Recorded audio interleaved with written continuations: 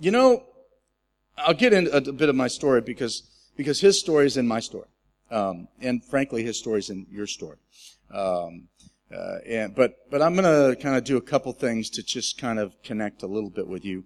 I like to feel like I'm having a conversation when I talk, when I speak.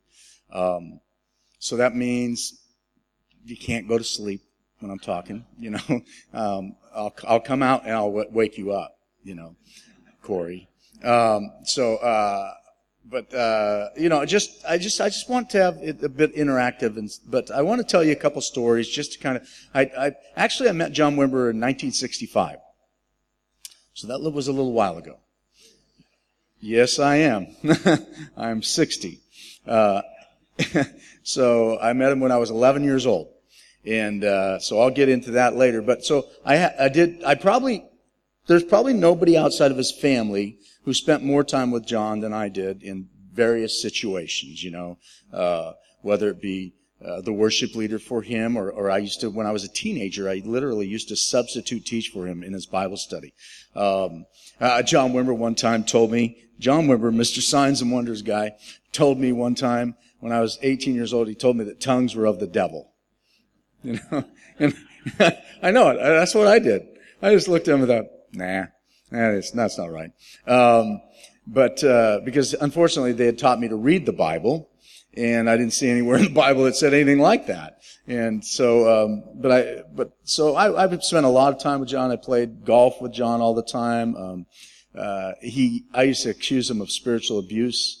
He was actually quite athletic and quite adept at playing golf, and he would always, and we always had some big bet, like, you know, oatmeal and toast, you know, or porridge and toast, whatever you guys call it. So I would be over a putt, and it was to like win, and he would just use his spiritual authority to abuse me and intimidate me, and he'd go, wait a minute, and then he'd bring something up, you know, that would get me all upset, and then I'd miss the putt, and then he thought he was so funny. And finally, I got him back one time when he was standing over a putt, and he was waiting to make the putt, and somebody, I think Todd Hunter was standing there, and I whispered loud enough to Todd, I said, did you tell John yet that they forgot to take the offering Sunday morning?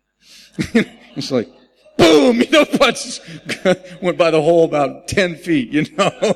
And, so from that time on, I started beating him. But I did spend a lot of time with him. I wouldn't be here today if it wasn't for him. I love him dearly, and the trajectory of my life changed when I met that man, and because he introduced me to the man that could change the trajectory of lives, Jesus.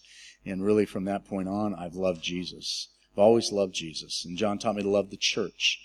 He told me that when I committed to Jesus, I had to also commit to his church, and then I also had to commit to his cause. And there was no in-between. And really, that was the way it was when John was, you know, ministering to you or leading you or whatever you want to call it. You didn't just partake of the part of it that you liked. You know, you partook of the whole thing or nothing at all. And so, consequently, John was able to disciple a lot of people, and the church wasn't an audience, the church was an army. And it affected, you know, hundreds of thousands and millions of people. So all that's a great privilege. But, you know, in this realm of walking this thing out, we have various theologies, various expressions of our gifts and our faith and our understanding. And one of those is word of knowledge or prophetic words. And I just want to tell you a couple stories just because they're interesting and funny and moving. First of all, there was a guy that just died last week named Bob Jones. He was a prophetic guy, and he was kind of a very eccentric guy. And I was at a meeting with him. And the reason I'm telling you this is sometimes we get words and we just think they're really insignificant. They don't make any sense to us at all. And so we're afraid to share it, because we're afraid that we're going to look stupid. And, so I'm at this meeting in Kansas City, and there's a couple thousand people, and this guy named Mike Bickle had just spoken, and he was done. He was standing up on a platform. The platform was more about like that. And he looked down at this guy, Bob Jones, and he says, Bob, you know, do you have anything? And Bob goes, yep. And so Mike goes, well, okay, come on up. And Bob kind of waddles on up and takes the microphone and looks at all the people and just goes, macaroni and cheese. And they turned and he handed the microphone to Mike Bickle. And Mike Bickle stood there in awe as he just walked off the platform and went back down to his seat. And Mike just looks at him and goes, is that it? Bob goes, yep. So like Mike, Mike's a, world-class leader and speaker and all that. He didn't know what to do. He was like totally stunned. And he just goes, well, I guess we'll just break for lunch. And so everybody breaks up and Mike gets off the stage and he's walking out. He's got a bunch of people around him. He usually had appointments after meetings and stuff, so he had some people around him to keep him from getting hooked into long conversations. And some lady comes and she starts pushing through the crowd and she goes, I need to talk to Mike. I need to talk to Mike. And they go, well, he's got things he's got to do and all that. And she just pressed in. She said, no, I have to talk to him. It's about that word. It's about that word. And so Mike stopped and he turned around and he goes, what word? She goes, that word that Bob Jones gave, that was for me. And she's like, what? And so she goes, I came to this conference asking God a question. I came seeking an answer from God. She said, 3 weeks ago, my son committed suicide. And I came to this conference and I asked God, please, somehow, some way, tell me that my boy's in heaven. And Mike's looking at her and goes, yeah. And she goes, my son drove truck for Kraft macaroni and cheese.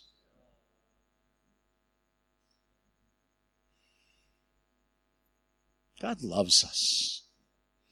God's willing to pick out a woman out of 2,000 who's desperate to hear from him.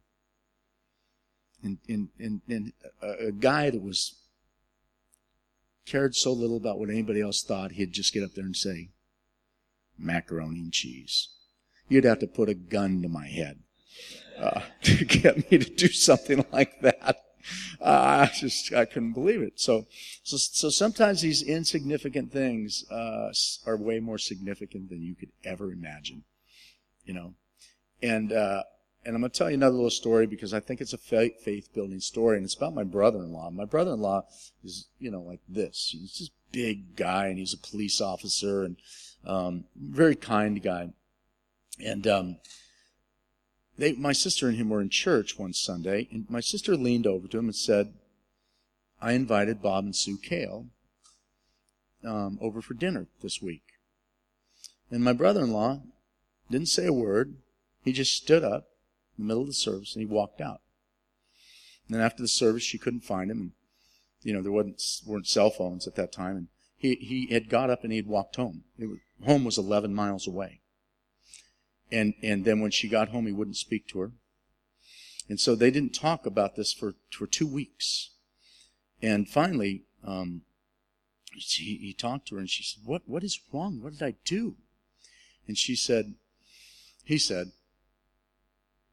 if Bob and Sue come over for dinner, I'll have to pray.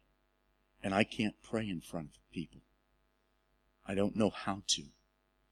And so she was like, really heartbroken for him. So weeks pass, and he had suffered from severe headaches and things like that. And they were in church. And you know how sometimes you're in a church meeting and there's a lot of people and somebody has a word of knowledge and it's like somebody's got a headache. And in your heart, if everybody really knew if they had one of those little bubbles above your head and everybody knew what you were really thinking, give me what did you say? You'd say, crikey. Who doesn't have a headache, and you kind of dismiss it as being just insignificant and not really mattering. Well, my brother-in-law was sitting there and my sister just starts, bugging him and saying, you need to go forward for this. And he, big giant guy, stands out, did not want to go forward, but my sister can be pretty powerful. She can put a face on that just make you just stop a jetliner, So she got him to get up and go front. Well, when he went up front, there were a group of people that gathered around him and began to pray for him. And all of a sudden, he just got hammered. And he started weeping and weeping and weeping. And, for a shy guy making a spectacle of himself, he just could not control it. And it just all came out. And so, it ended, and during the next couple of weeks, he just continued to just cry all the time at the drop of a hat. That was very inconspicuous. If you, just see, duck a little bit. I have kids, and I've done that to them my whole life. I'm sorry. I'd drop them off at school and go, "Bye, babies, bye!" And they'd just go, "That's not my dad. That's my neighbor dropped me off." So anyway, the next 2 weeks, my brother-in-law cries and cries and cries, but over the next weeks and months, he starts a Bible study at the police station with other officers, and guys start coming to Christ. He would get assigned to the juvenile detention center, and they'd only keep you on assignment there for 3 months at a time because it was such a hard job. And he would volunteer to go multiple times. And he would hand out Bibles to the parents, and he would ask if he could pray with their children. And he just was changed, transformed by a silly word of knowledge, by a silly, insignificant word of knowledge for a headache, which we would all just dismiss as being, not all that impressive. And his life has changed. If we're together in any sort of family gathering, the last person you want in that room to pray is him. Because he will pray for all 7 billion people on this planet, one at a time. If he's going to pray, you just start warming the food up, reheating the food, because he's never going to stop, And so it's just amazing what God does. And it's amazing how he does it. And how sometimes we just get a little too callous, a little too know-it-all-ish, and God just goes, "Hey, I can do it any way I want." And in those things, I just think he demonstrates his concern and his care for us. Now, I'm going to tell you my story tonight because I know I'm going to be with you several times. And this will give you a backdrop and a little bit, and there'll also be lessons in it. And the big lesson in it, the big punchline lesson in it, is that what we do is not who we are. What we do is not who we are. Who we are is whose we belong to. I'm a child of God, therefore I have value. Now the problem is, even though I became a Christian in 1965, and I grew up in the 11 years I had at home there were very violent. My dad was very, very violent. My dad beat my mother up and my sisters up all the time. I was left to, my dad was gone by the time I was 7, and my mom basically was taking care of me, but she was never around because she had to work day and night, day and night, day and night just to pay the bills. And so I was out on the streets. I was 8, 9, 10 years old, and I'm just out on the streets. I'm hanging out with all the teenagers and all that stuff. And as a little boy, I saw things I should have never seen, and I experienced things I should never experience, and it made me an ugly, twisted little boy. I was very angry, very violent, and it wasn't a good thing. And so that's kind of how my life was going. And if I would have stayed like that, it wouldn't have been longer. I would have been in juvenile detention center myself. So anyway, my sisters, had a big fight one night. My 2 older sisters, I have 4 older sisters. My 2 older sisters had this monstrous fight. They are just going for it. I smiled because we were very entertained by it. We shouldn't have been, but we were. So they got this big fight, and one of my sisters actually had to crawl out the bedroom window, and take her car and leave. Or, the other one would have probably just pummeled her.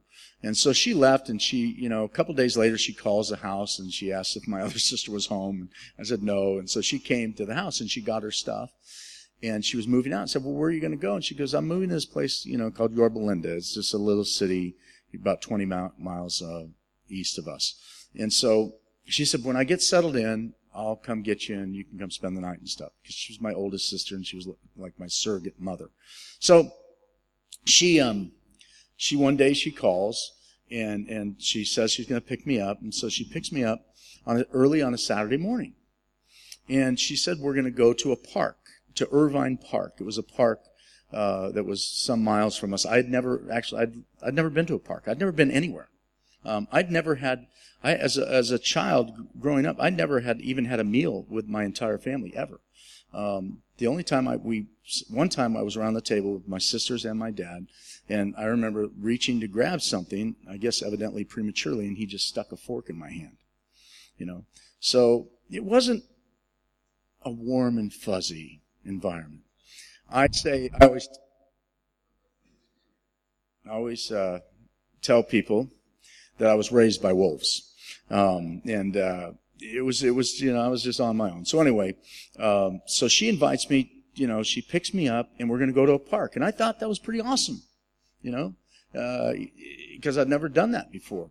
And so, but when we start driving up, it becomes apparent that people know her, and they're waving to her, and they're smiling, and they're happy, and they're yelling out her name. We're over here, Candy. We're over here. And I'm kind of like, who are those people? And she goes, oh, they're from my church. I'm like, church? What do you mean? We'd been semi-raised Catholic, but we'd never been to any sort of a church outside of that. And so, but evidently she had been sneaking around. So anyway, so she gets with this group of people, and I get out of the car, and they're all glad to see her, and they're hugging her, and they're just welcoming her, and knowing who's this, and who's this little guy, and I'm like, get away from me, you weirdos. I just wanted to get out of there. I just wanted to get away from them, but I wasn't able to. And long story short, I went through that whole ordeal with being with them all day, and they were so embarrassing to me. They would, they'd do the sack race, where they, and then roll potatoes on the ground with their nose. And you would have thought it was the Olympic Games. They were so excited. And I was so embarrassed. So we got through that, and that was okay. And I spent the night at her house. The next morning she gets up and she starts getting ready, for church. And says, we're going to go to church. I'm like, what? And she goes, yeah, we're going to go to church. And I said, well, I don't, and I didn't have, the only thing I had was a t-shirt similar to this, but it said, just pick a beer name, an Australian beer's name, Okay. It said, whatever that name you just said is, for Breakfast for Champions, So we're going to go to a little Quaker church, and I've got this shirt that names this beer and says it's a Breakfast of Champions. Actually, it was on the back. And so what she did is she gave me one of her blouses. And you know how blouses are. They're not like men's shirts. They're very thin, and you can see through it. So people could see that through the back of my shirt. So we go to church, and it's this little group of people, and about maybe a couple hundred people. And there's a man up front, and he is waving his hands, and he's singing about Beulah land and feasting on the manna at the table set for me, and he's talking about being covered in the blood, and I absolutely lost it. I started giggling uncontrollably, and the more I tried to control it, the more I laughed, and then I'm making noises that you shouldn't be making in church, and I was just lost it. Now, my poor sisters probably thought, it was one thing to take him somewhere out in the open, another thing to bring him in civilization, It was just crazy. And I remember sitting there, and I'm giggling uncontrollably, and I look over to here, and there's a man staring at me. But he's staring at me, he's got this twinkle in his eye and this little grin, and he's staring at me, and it was John Wimber. And I met him that day, and came to Christ very quickly after that. A couple of weeks later, I gave my life to Jesus. I was laying in my bed. I didn't know anything, but I'm laying in my bed at 1413 South Shawnee in Santa Ana, California, and I'm laying there, and I look at my ceiling, and I just said, God, you take my life. Jesus, you can have my life. And whatever happened to me was, I'm 11 years old, remember. And whatever happened to me, my mom was so impressed by it, she was so caught by it, that she sold our house and moved us to Yorba Linda so I could be by the church. Now, she would never darken the door of the church. And she always spoke terribly about John Wimber for all my life. Almost all my life. And, but she wanted me to, because she saw what happened to me, and she saw the change, and she did whatever she could to get me close to that place. Now, I'll jump ahead and just tell you this. Years later, I took the church from John, and at this point, my mom was 74 years old. And so one Sunday morning, I'm preaching, and I give a call for people to come to Christ. And I didn't know she was there, and all of a sudden, my mom's walking down the center aisle. And I'm going, oh my gosh! I did not know what to do. I'm looking for, I don't want any weird prayer team people that are going to push my mom down, praying for her, So I'm looking around for my sisters, and I'm looking around for somebody to protect my mother, and, but she comes down and she receives Jesus. Now, before this, I hated to be around her. She was so bitter and so angry and so hostile, and it was just miserable to be around her. And I just dreaded the day she died, because I knew my sisters would force me to do the service, and I'm like, what do I say? She's bitter, now she's dead. Let's go home. It was like, I was like, what do I do? Well, it was 3 years later that she died suddenly of a brain hemorrhage. And on her way to work, she was still waitressing at 77 years old. And when we had the service, there were probably 200 people there. And there were all kinds of people that would stand up and tell stories about her. And it was just awesome. Here she is, 74 years old, comes to Jesus, and her life changes. Pretty fun. That was free. That wasn't even part of the story. So anyway, fast forward. Okay, 1965, I received Jesus. From 1965 to 1997, it was upward and onward for me. Really. I was very involved in every sort of ministry, Sunday school teaching, youth leading. I got to teach, and then eventually, when the vineyard started, it wasn't the vineyard. It was just a little group. It wasn't even a church plant. There was a little group of people that met at my sister's house, and we'd been in the church now for about 10 years together. All of them were about 10 years older than me, but I hung out with them all the time. And so we gathered at my sister's house one night after church, and I don't even know why we gathered. All I know is that Carol Wimber was there, and she was holding court.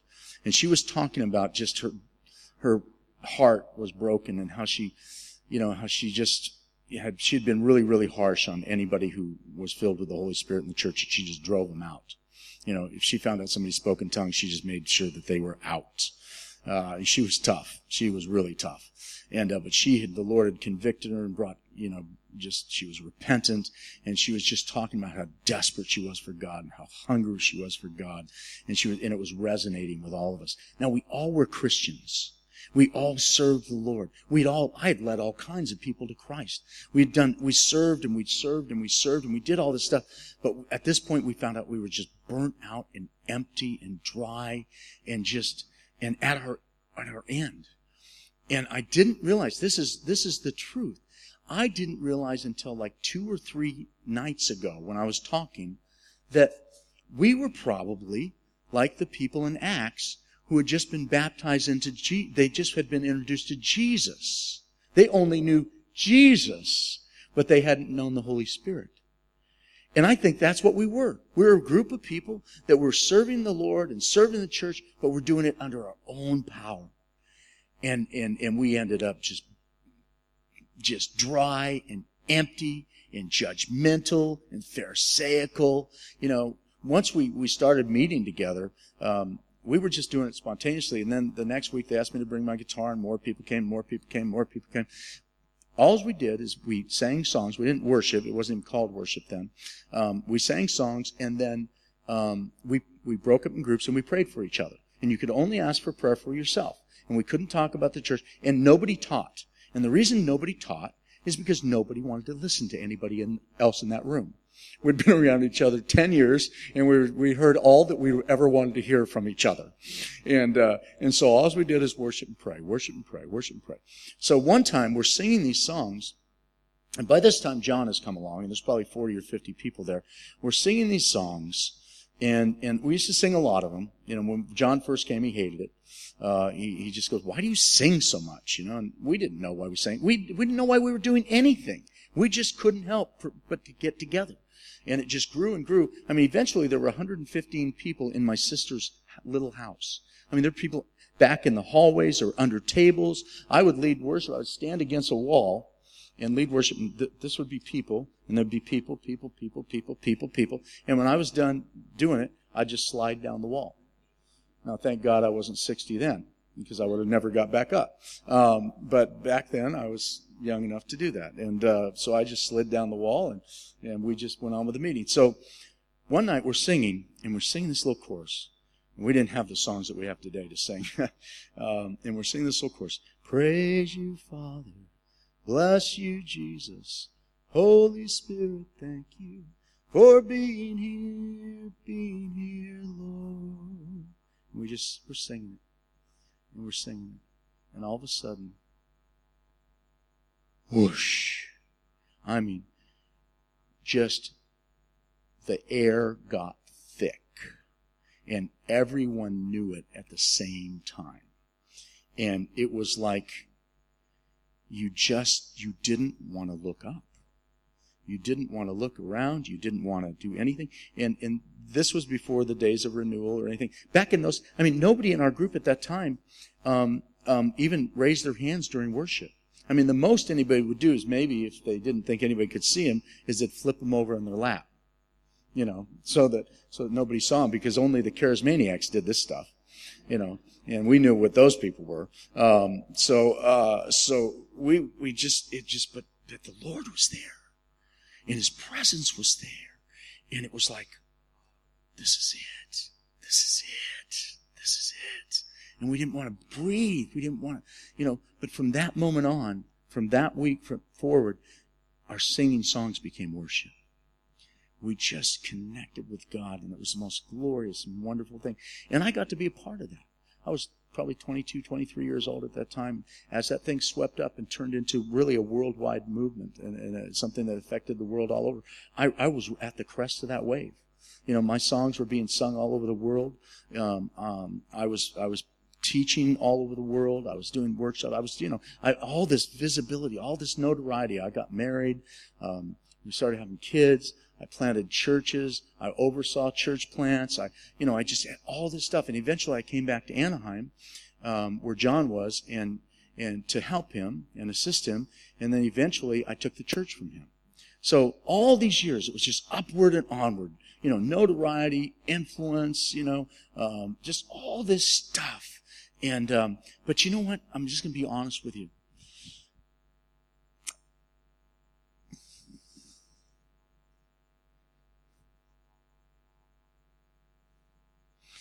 I never believed I belonged. I never thought I should have been in that position. I felt like I was a fraud. I felt like I was a fake. I felt like at any minute somebody was going to lift up the curtain and they'd know the truth. And so what I was doing, what was happening in me, is all these things. God blessing me, God giving me favor, God giving me position, God giving me influence. I tried to grab a hold of it, and I tried to hang on to it, and I tried to convince myself, no, you belong. You're supposed to be here. This is what God wants. And so I was using the gifts of God and the favor of God and the grace of God to prop myself up, to convince myself that I was supposed to be a part of this thing. And that I was where, God wanted me. And then, 1990, late 94, John gave me the church, and it was just, it was we had owed $18 million in like a year. It was due, and, the church had grown, and there was factions in it, and it was difficult. We never had a good marriage, and somehow we convinced ourselves that taking this church would help our marriage. We weren't the brightest people on earth. So, in 1997, by 97, it just blew apart. I just had basically a nervous breakdown. I was popping pills like crazy, and I was doing it right in front of everybody. I was being taken away in ambulances. I was just losing it. My wife was sick of me. She left me, and just everything blew apart, and everybody just backed away. And just it was just. I didn't, and I to this day don't totally understand it, but I'll tell you what, it was rough. It was really rough to go from this 11-year-old boy who knew Jesus, and then all this stuff, and then all of a sudden everybody gone, and it was a tough, difficult time. My wife and I were separated for 2 years. We got back together. We continued in counseling for 4 years, moved up to Colorado. And in Colorado, there were some events that took place attached to the vineyard. And still my desire, I'd gone through a restoration process, but it wasn't recognized. And it was just a messy thing. In my heart, I wanted to be part of it. I just didn't understand why I was no longer part of it. I didn't understand the violent reaction. And it was just, and I was so depressed, and I was so caught up by it, because that was my identity. That was who I was, and it was all gone. And so my wife eventually got just sick of it, and sick of my depression, sick of the whole thing, and she just said, I'm done. I'm done. And I was so depressed, and I was just so despondent, in such a dark hole, that I just said, I don't blame you. I don't blame you. No problem. And so at that point, we separated in 2004, and it was a very devastating and difficult time. I have 6 children who I adore, and it was just, I don't know, it's just tough. And whenever I tell this part of the story, inevitably somebody will come to me and say, God hates divorce. And I'd go, and I always go, well, so do I.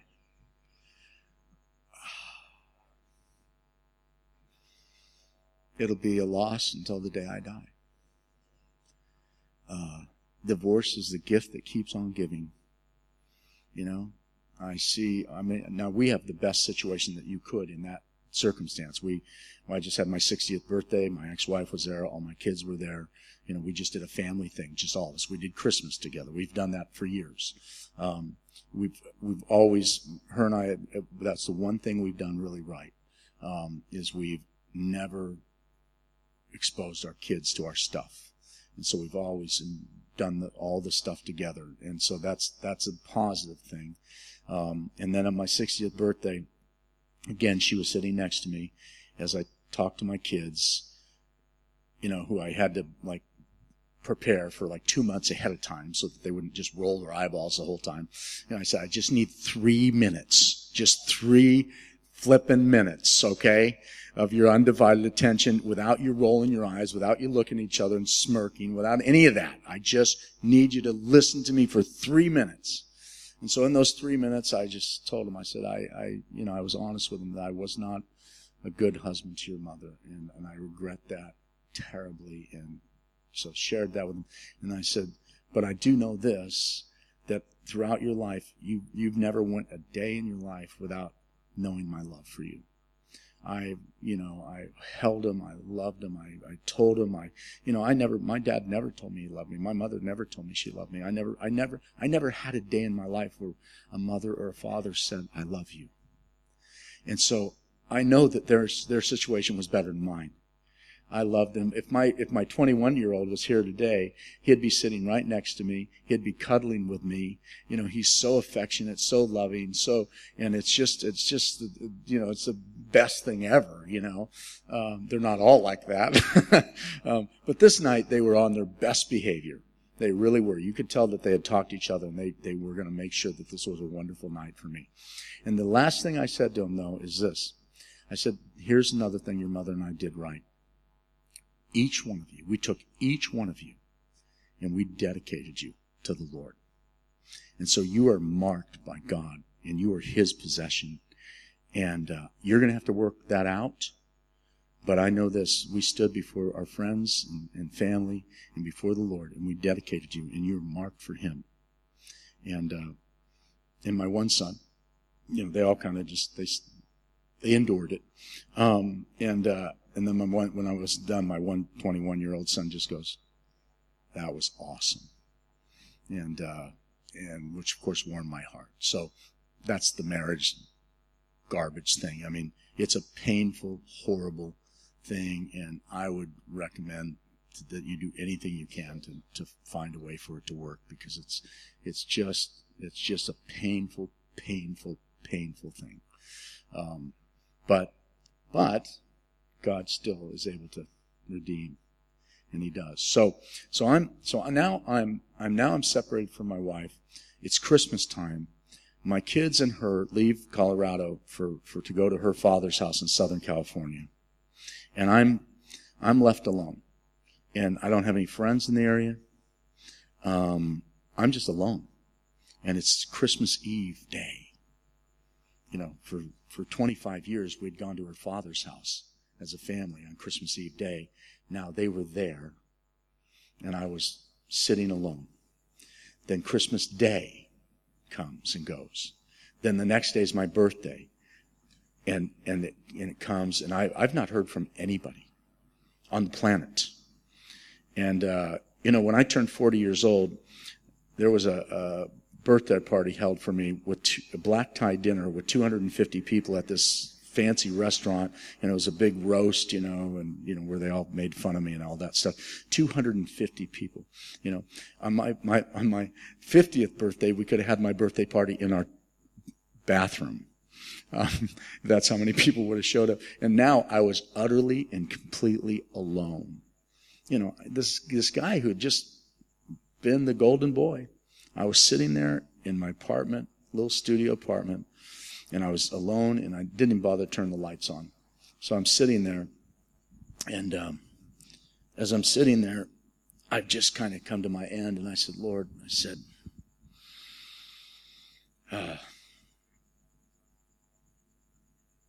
everything's gone. Everything's gone. Everything. It's all gone. And I don't know what to do.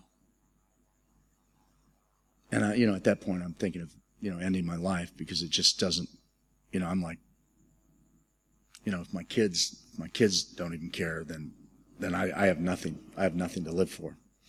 And so I'm sitting there in the darkness, and on my birthday, and it's late in the afternoon. It's dark, and I felt all of a sudden I felt somebody in the room, and it kind of scared me. And then I felt like a hand on my knee, and it was just as if Jesus was kneeling before me.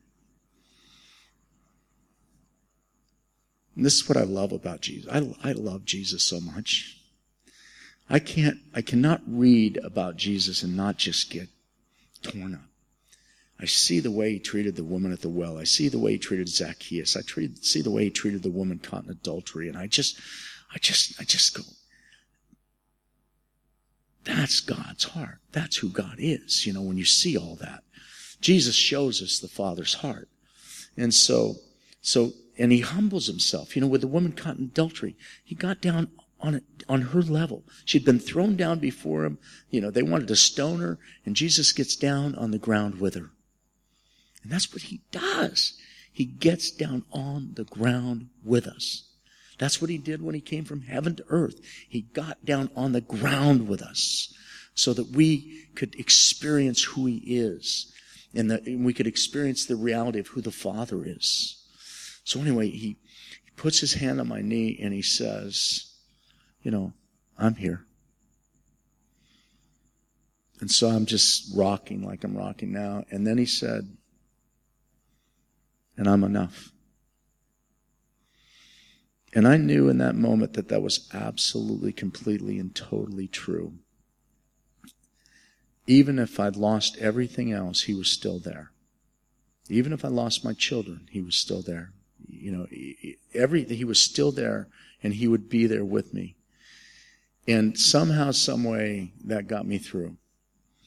And then, not long after that, golly, I hate electronics. not long after that, there's that experience. That's what I was going to say before I distracted myself.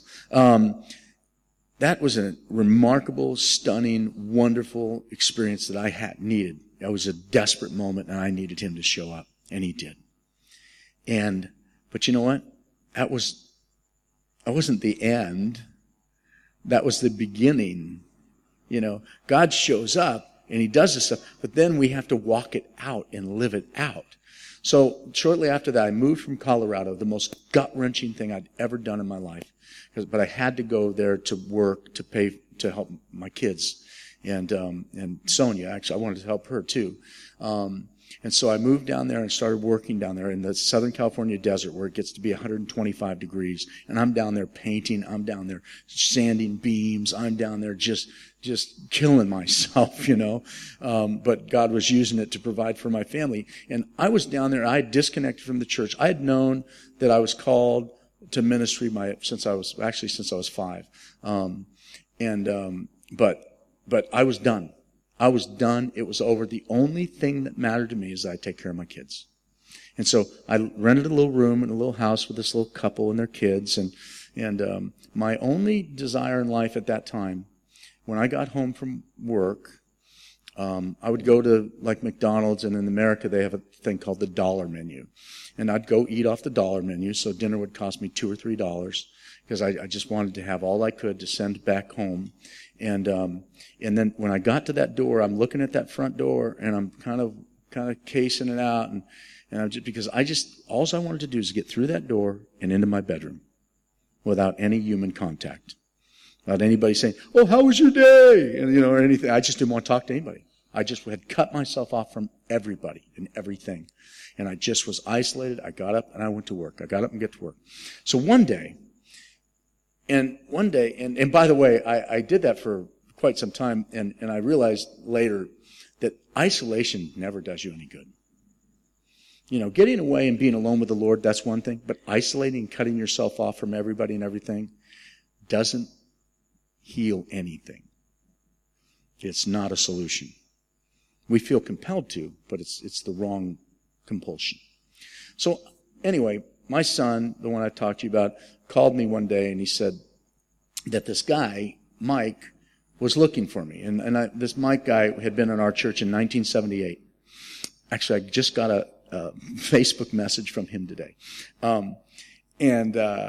So Mike called me, and so I called him back, and I hadn't seen him in 16 years. And we had known him back in 78, and we did all kinds of stuff together as couples and had our first kids together, the whole thing. So Mike calls me and says, "Well, where are you now?" And I said, "Well, I told him where I was in Southern California." He goes, "That's where we live." And I said, "Where?" And he told me where we lived. It was like a mile away. And so he says, come on over. Come to our house. Come to dinner tomorrow night. So I go to their house for dinner, and it's a gated community. It's got a guard and everything. And I drive in. Because when I'd known Mike, he and I, fought over who owed 2 cents extra at breakfast, But all of a sudden, evidently in the 16 years we'd been away from each other, things had changed. So I pull in and I see them, and they welcome me, and we went out to dinner and we hung out a little bit, and then they said, "Well, come on over again tomorrow night." Now, they were the most comfortable people in the world for me, so they were the perfect people, and they loved me so much, and they were so concerned, but they had been disconnected from the church, so we sat together and we talked, and there was one really, really incredible thing about them, is they had 1,200 bottles of wine.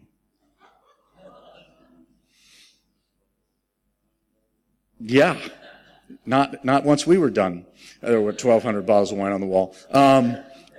So we would go. I would go over there. We would go to dinner, really nice dinner, really, really nice dinner, and then would go back and would sit out on their patio and would drink wine and would tell our stories. And I'd tell my story. They'd tell would cry and would laugh. And actually one night, and this went on night after night after night after night. And so one night, Karen brought a little red ball. And we go, "What's that?" And she goes, "You have to have the red ball to talk." And because we were all just talking about ourselves, constantly. And so we would grab the ball from each other and go, "You're done. It's my turn to talk about me."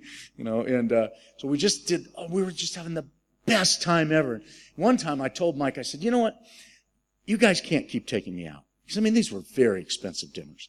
And I said, I'll just come and meet you afterwards and stuff. And he says, okay. He said, did I tell you how much my company made last year? And I said, no. And he says, well, I think, he goes, I don't have the exact number, but I think it was $44 million. And I said, well, we need to start going to some nicer places. That's the case, So we're having the time of our life. And it was really good. It was really healing. And then they just like, all of a sudden, screeching to halt one night, they said, we should go to church. I thought, we're cutting you off. You're done. I mean, why? This is church. We're having church right here. We're two or more. We're having communion every night. This is awesome. This is the best thing ever. They go, no, let's go to church. God. And so they said, just find someplace. So I found the most benign, harmless, church. Didn't know probably how to spell Jesus' name. And so because I didn't want to go any place where anything could happen. And so we go to this little church and it's just hideous. We get in, it's a little room, and it's dark, and there's a guy up there with a microphone like this, and he's older than dirt, and he's got music playing in the background off of some stereo thing, terrible tracks, and he's singing like Frank Sinatra, and it's like it's their worship time. And I am sitting in my chair, paralyzed in horror, just looking down at the floor. I just didn't want to look up. I just thought, this is not happening. Why would anybody want to do this? So then the pastor got up, and he wasn't any better. And then, so we're leaving, and I'm thinking, well, that took care of that, And so they go, so what do you think? I said, it was awful. And they go, we liked it. I'm like, how could you like that? They go, no, we liked it. Let's go again next week. And I'm like, they had me captive. They had 1,200 bottles of wine, So like, okay, so we went back the next week, and then that day, he lived on a country club, and we're playing golf, and on the 10th tee, I'll never forget, he goes, why don't you lead worship at that church? I'm like, well, nobody's asked me. I don't even go to that church. I mean, that's just not how it works, Mike. You just don't come in and go, oh, I'll lead worship. And so like 3 days later, and now I know what happened in retrospect, the pastor of the church calls me and asks me if I would be willing to lead worship. And I said, no, thank you. And he said, we'll pay you. And I said, how much? And he said an amount, and I said, no, I don't think so. And so then my friend calls me. This is the absolute truth. I'm not even exaggerating. My friend calls me a couple days later, and he says, hey, has that pastor ever talked to you? And da-da-da-da. And I said, yeah, he wanted me to lead worship. He goes, really? He goes, that's awesome. I turned him down. He goes, why? I said, it just wasn't enough money. I can make more money painting. And he goes, well, whatever he offered you, we'll double it. And I said, I'm in. And so I called the pastor, and I said, okay, I'll do it. And I said, but I don't want to know any of your people. I don't want to talk to anybody. I'm just going to come in, and I'll lead worship, and I'll get a check, and I'll leave. I said, I'm going to be a total mercenary. I want nothing to do with any of this. And so I get up there, and I hadn't led worship on a consistent basis for 20 years. So I get up there, and they're all quite old, and so I get up there just with my guitar, and I'm attempting to lead worship. And I would do a song, and they would stare at me. And every once in a while I'd peek, and I'd go, oh, God. And so I just keep going, And then when I was done with the song, they'd clap.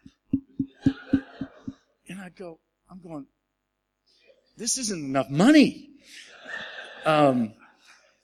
So I kept doing it, and then pretty soon this girl, said, hey, if I learn to play bass, can I play bass? And I said, hey, why not, And then she said, well, I've got a friend who's got a son who plays the piano and the guitar. Can he come? And I said, sure. And so he comes and plays for me, and he played well. And so I said, no problem. She goes, and then she tells me later, well, he's an atheist. I said, What do I care? You know, I'm getting paid. I get paid whether he's an atheist or not an atheist, you know? And so, so he starts playing with us, and then before you know it, we have quite a worship team, you know? It was actually really good. And they were like engaged and standing. And the kid showed up with his electric guitar one morning, and he's got the amp. It's a little room. He's got his amp, and it's facing right at these people, these older people. And I'm thinking, oh, this isn't going to be good. You know, this is going to be bad. We get done, and the little ladies come and they go, oh, he's so wonderful. You need to have him turn it up, though. Who are you people? You know, and as I got to know them over time, and we moved, you know, to a bigger place, and the worship team really got good, and they were engaged and all that, and by the way, I'm getting sucked in, like an undertow. I mean, it's like I've gotten myself in quicksand. I didn't want anything to do with these people. I didn't want to know these people. And now I'm preaching. I'm leading small groups. I'm overseeing outreach. I'm leading worship. I'm just like so flipping in, you know. And I didn't want to be in. People would come to me and tell me, you know, the Lord's not done with you yet. And I said, you know, that's not good news. You know, because I'm done. I'm done. It's over. I don't want to do that anymore. I just want to take care of my kids. And so one day I'm up front and I'm talking to them. And I said, you know, by this time I'm reconnecting with some other people, and Mike and Karen are really connected with the church and the whole thing. And one day I get up and I said, you know, I tell my friends about you. And they kind of look at me like, And I go, I tell them about you. And you know what? You know what they say? They say this isn't a real church. They're all very, very curious. I said, you know what I tell them? I tell them that you never complain. I tell them that you never gossip. And they tell me, well, that's not a church. So I'd tease them. And they really were a lovely group of people. And here's what's amazing. It was the perfect place for me to re-enter, because they had no standards whatsoever. They didn't know what the Vineyard was. They didn't know who John Wimber was. They didn't know if I was an axe murderer. They didn't know anything. They didn't care. You know, and so I just show up and I just start leading worship. Next thing you know, I'm on their staff and the whole thing. They never even asked me a question. I mean, they had no standards. So it was like, I can fit in here. And so then after a while, you know, it got to a point where it's like, you know, all right, now that I'm back in and now that we're doing this, you know, it would be nice if Jesus was here, and it would be nice if somebody believed in the Holy Spirit. It would be nice if we gathered together in His name, that somebody expected something to happen. And so I started talking to the pastor and encouraging him a little bit, and then I eventually got him to go to a conference with me, him and his wife and a few other people. And they got filled with the Holy Spirit. You know, and this was the most unbelievable thing. He gets up from his thing, and I watch him get done. He goes and he kneels down, and somebody prays for him. He gets up, comes back to his seat. It wasn't like he rolled on the floor and shook like a fish out of water. I mean, it was nothing. Very, very, maybe shed a tear. And then we get back to the church, and I used to sit against the back wall and text, and because it was so boring, and it was so shallow. And I'm just, you know, so I just sit back there, and all of a sudden I'm listening to him, and I'm sitting back there, and I'm texting, and I'm like,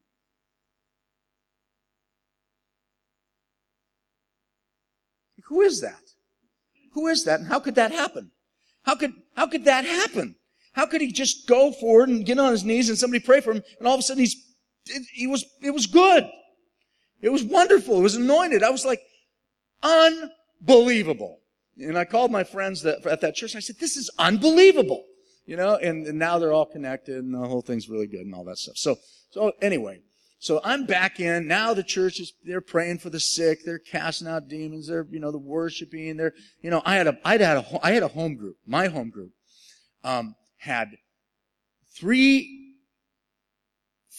80-something-year-olds and one 91-year-old lady, Mary, about this big.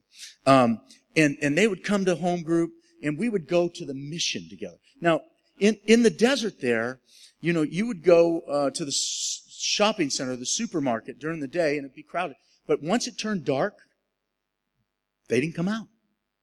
They stayed in, you know. And so they just didn't like to be out late at night. But these people in their 80s and 90s are going to the mission with me and packing lunches for these people. It was just amazing. It was just the funnest, most incredible thing. And so anyway, so I'm back in. Now I'm back in. And then I go, all right, Lord, this is funny. Now you've sucked me back in. I said, okay, Lord, if I'm back in, then I'm all in. And if I'm back in, we can't waste the pain. This has been so painful and so difficult and so crushing that we can't waste the pain. And I said, so you just take me and you just spend me however you want. Just wherever you want me to go, whatever you want me to do, I'll just do it. Because I got nothing, to hold on to, but the cool thing is long story short, at that point, it just started happening. Next thing you know, Lord speaks to me, it's time for me to leave the desert. They send me, I go to this other church that has really high standards. And, but by this time, I was okay with that. And it was wonderful for me because they had such a great reputation. The fact that they embraced me, the fact that they gave me visibility, the fact that they honored me and showed me favor gave me credibility. And so it was a great gift from God for me to be with them. And then when it was time for me to go, which was just, in December, they blessed me and sent me, and it was just a great honor. So in all this time, this church that I'd been a part of, this movement that I'd been part of, I'd been disconnected from for 16 years.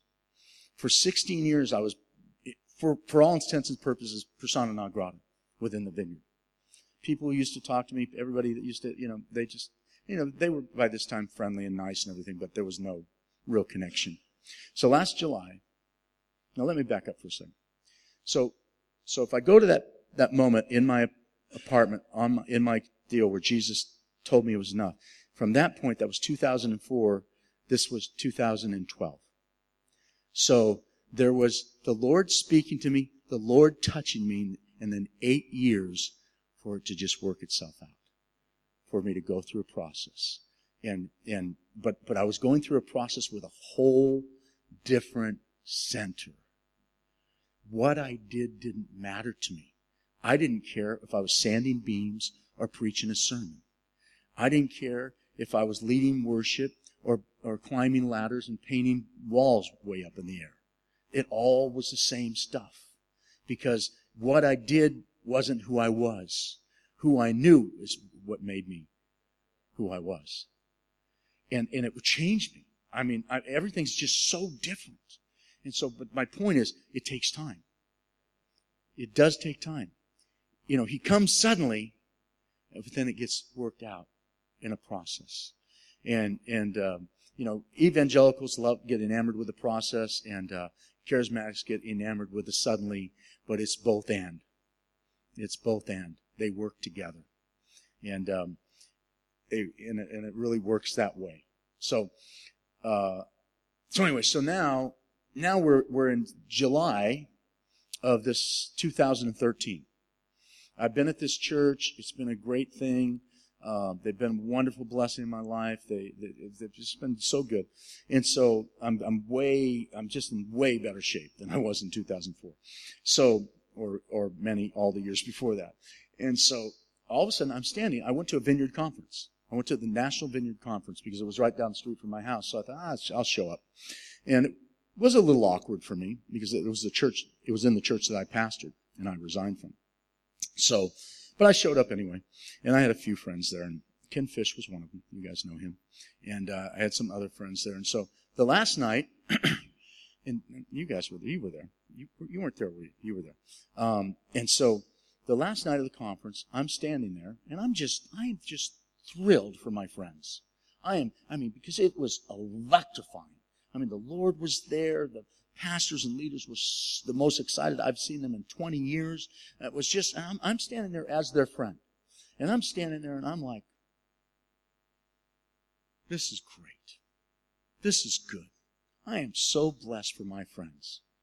And then the Lord spoke to me very, very clearly and said, this is your family, and you'll spend the rest of your days with them. And I thought, well, you might want to speak to them too, Lord. So they've not been all that interested. And then from that point until today, 2 weeks later, there was a vineyard pastor that asked me to come on their team and become one of their preaching pastors and equipping pastors and all that. So I joined that staff of that team. I went to a pastor's conference. I hadn't been invited to a pastor's conference in 16 years. And I went to this pastor's conference. It was about 100 pastors. Everybody knew me. And I was a little bit conspicuous because, I felt a little out of place and after all that time. But the first night, a guy had this word. He said, I have this vision. And I see a tree that has been cut down. And out of the center is a shoot coming up. And he says, does anybody identify with that? And I knew it was me. But I did what I do so often. I just sat there. I was like, there's no way I'm standing up. There's no way I'm going to, expose myself at that level. So that happened. Next day I talked to the national director. Next day I talked to the regional overseer. They all just were really welcoming, really wanting me back in, not quite sure how to do it, but wanting me to be part. And so I thought, okay, that's great. We'll just see what happens. So I go back to my cabin and I have a text from Carol Wimber. Now, Carol wasn't part of the conference, isn't attached to those things these days. It's Job 14:7. There is a tree that has been cut down, and out of the middle of it, there's a shoot rising up. And I'm going, oh my gosh! Oh my gosh! And so then I go to Phil and I go to this other guy, do I go to do-overs? Do I get a do-over? Can I stand up tonight for any other word? Headaches, anything? Macaroni cheese, I'll stand up for anything.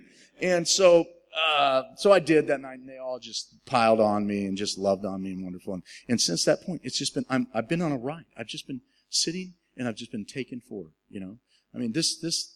this month I'll be in 20-something vineyards, speaking and leading worship and stuff probably 30-something times. I'll go home and preach. I'll go home and do, it's just unbelievable what God has done. And you know what's so awesome is,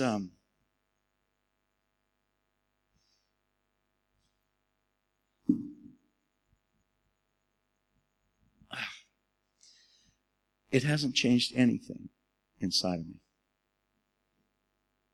Because my identity is not in what I do. Now, I love the vineyard because it's my family, it's my tribe, and I'm so thrilled to be home. I'm very blessed by that. But they're my tribe. But the Father, Son, and Holy Spirit are my family. And you're my family. And what God wants to do in us, until he can convince us that we belong, we're going to act like bastard children. My son was going to sleep. My son was at Sunday school one time. He's about 10 or 11, and we were coming home. And I'm about to land here, so fear not.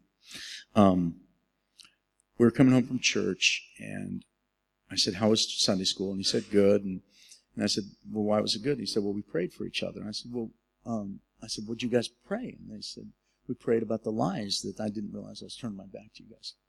Move back here.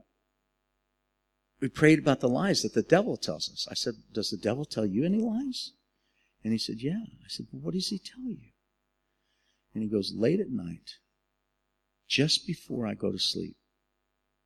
And we all know that moment, how vulnerable we are in that moment. He tells me that you and Mommy don't love me as much as you love Zach and Mercy and Sophie. And I was like, oh my gosh. And so they prayed for him. Of course, we prayed for him. But I thought about that. I thought, the devil's not going to tell you that Jesus doesn't love you. He's just going to tell you he doesn't love you as much. He's just going to tell you that, he's got the gift of miracles. God loves him more than he loves you. You've just got the gift of, hospitality. So, and we weigh ourselves by our gifts. And, I have this here on my birthday. my babies gave me this, what they call a man purse. So, and so they gave this to me, and there's nothing on this planet that I own that I value more than this. I told my daughter the other day that I do this. I told her I get in front of people and I hug it. She goes, "You don't." I said, "Yeah, I do." And I tell them, I love it. I love it more than anything I have because of who gave it to me. So if you've got the gift of service, it's not, don't compare it to miracles or any other gift. It's who gave it to you. That's what gives the value. It's who gave it to you. And that's what gives value to our lives, is that Jesus gave his life for us so that we could have his life, so that we could live as a child of God and live in all the freedom and the privilege that is. You know, I'm at what's your names? Kirk and Nicole's house. I'm kidding. I was kidding. I'm at Kirk and Nicole's house, and the first thing they do is they show me the food pantry, and they show me where everything is, and they tell me, this and this and this, and just it's all yours. Take everything, anything you want. And I'm like, can I have a banana? They said, we told you can have anything you want, but I noticed the kids don't act the same way. They go in and they just take whatever they want because they're children. And that's what children do. I used to have to try to hide things. I had 6 children, so I couldn't. I'd be craving something at the house. I'd get home, gone. Locusts had eaten it. So I finally found these cookies that taste like cardboard, and they didn't like those. So I developed an appetite for them because I knew that they'd still be there when I got home. So, but anyway, my kids, they don't ask before they get in the refrigerator and pull stuff out. Because they're children, and they know they're children. They know they're part of the family. And sometimes we're a little hesitant. Because sometimes we're not convinced that we're part of the family. Because because the devil's told us that Jesus doesn't love us as much as somebody else. And I've told you a long, long story to really make just one simple point. And that's who we are is based on, the value in terms of who we are is based on who we know and who knows us and what he's done for us. And if we're operating out of any other platform, it will not sustain us. It will not hold us up. We can't make it without knowledge of the heart of God, is the knowledge of his heart towards us. There is no reservation on God's part. There's no reservation on his part. It's all yours. It's all yours. And we just have to accept it. And then when we do, then we can just do whatever we do. Then it's just what we do. But it's not who we are. Can we get the worship team back up? Are you even in here? Did you survive? There they are. There they are. Aren't they nice? Aren't they cute? Not so much, huh? Well, she is. I don't know about the rest of those guys. We're just going to worship just a little bit, and we're not going to drag this out. I'm just going to give you an opportunity to just receive from the Lord. Just receive a gift from him. A gift that will change the trajectory of your life. If by his Holy Spirit he can grant you a revelation of who the Son of God is and what he's done for you, it'll bring freedom to your life. It'll bring peace to your life. It'll bring joy to your life. It'll bring fullness to your life that you could never have serving our insecurities and our fears.